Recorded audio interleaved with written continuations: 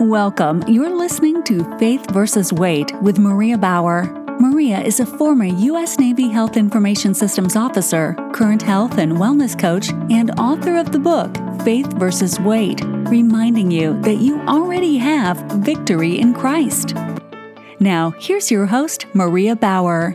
Hello and welcome. It's time for your Daily Strength to Shine. For those following along with the Faith vs. Weight program Daily Strength to Shine Action Guide, this corresponds with Week 2, Day 7, opening with our Bible verse of the day coming from 1 Corinthians 10:13. So faith comes by hearing, and hearing by the Word of God. Romans 10:17. Today we are going to talk about working smarter, not harder. We need faith in order to do this. Fortunately, faith in all areas, even the ones you have given up on, is not as hard to come by as you might think.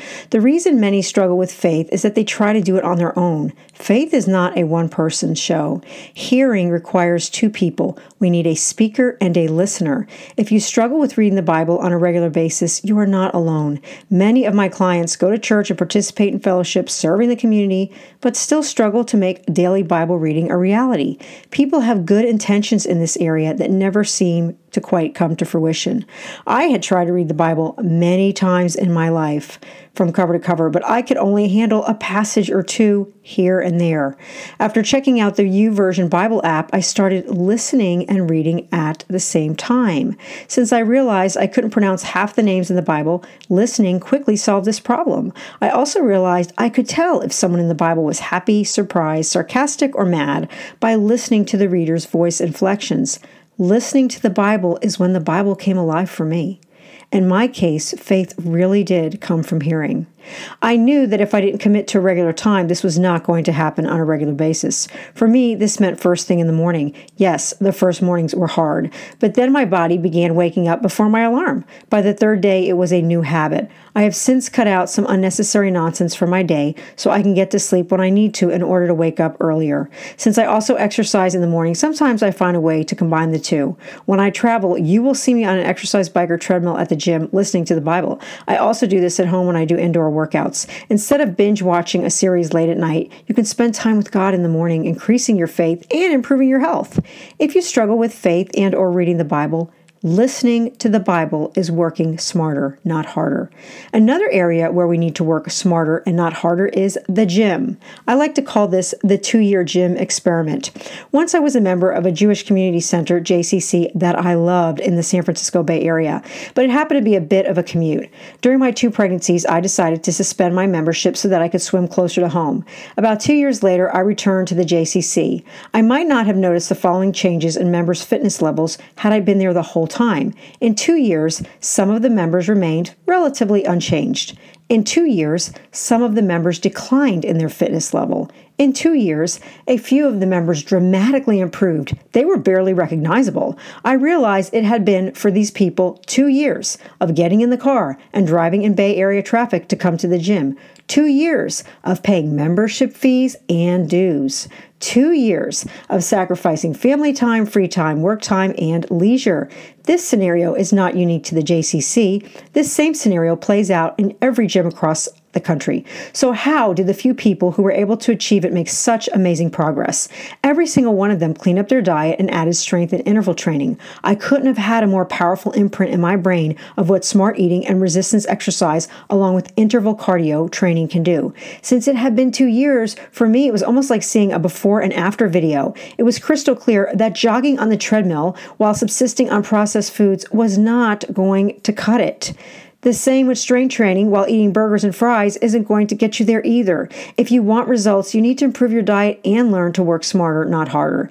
You may want to ask yourself, have I really worked this hard to get to this stage of my life, to make these sacrifices, to raise a family, to improve my education, to make partner in my firm, to run a successful company, or to hit a milestone birthday in order to waste my time?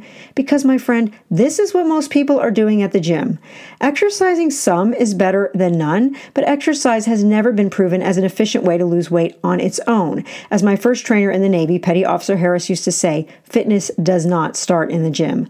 Think of what you could accomplish in 3 or 6 months, let alone 2 years, if you continue to clean up your eating, incorporate strength training, and add interval cardio, some to most of the time. Maybe the term experiment was a strong word to use for this section. This was not exactly a double-blind clinical control study, but does it matter? The results would still be the same. Same circus, different clowns. Although the above section sounded like a gym story, it really was a lifestyle story. Only the resistance training and interval cardio part happened in the gym.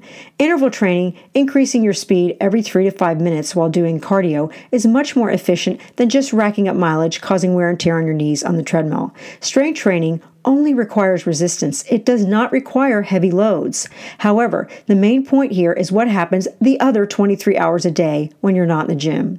You might be tempted to loosen up a little bit as time goes on. What's the big deal with the 3 p.m. stop at your buddy's candy jar on the way to the printer, or the second piece of birthday cake for an anniversary, birthday, promotion, or baby shower at work? These were all special occasions.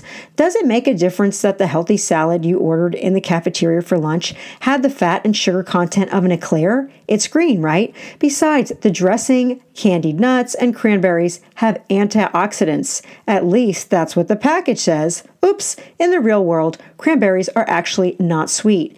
And since you had a virtuous salad, surely you are now entitled to the cookies left over in the break room. Besides, you did the elliptical the day before yesterday, right? You were just going to have one, but somehow you seem to keep finding reasons to make just one more copy and take another pass through. For now, your pants are feeling kind of tight, but aren't things supposed to shift as we get older? What difference does it make? Ask me in 2 years. Today's reflection: work smarter, not harder. Today's action: if you struggle with reading the Bible like I did, start listening. The YouVersion Bible app helped me to listen and read the entire Bible in 1 year. Number 2, an active faith moves. Incorporate interval training. This means doing steady state cardio, then speeding up for 1 minute every 3 minutes.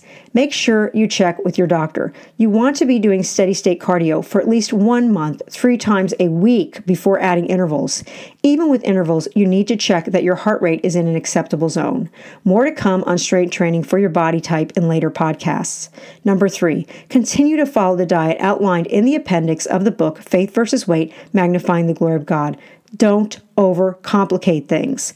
I have hard-boiled eggs, Greek yogurt, salmon pouches, fruit, 100-calorie bags of nuts, and cut veggies at the ready. If you can boil water, you can do this. Number 4, the years are going to pass one way or another.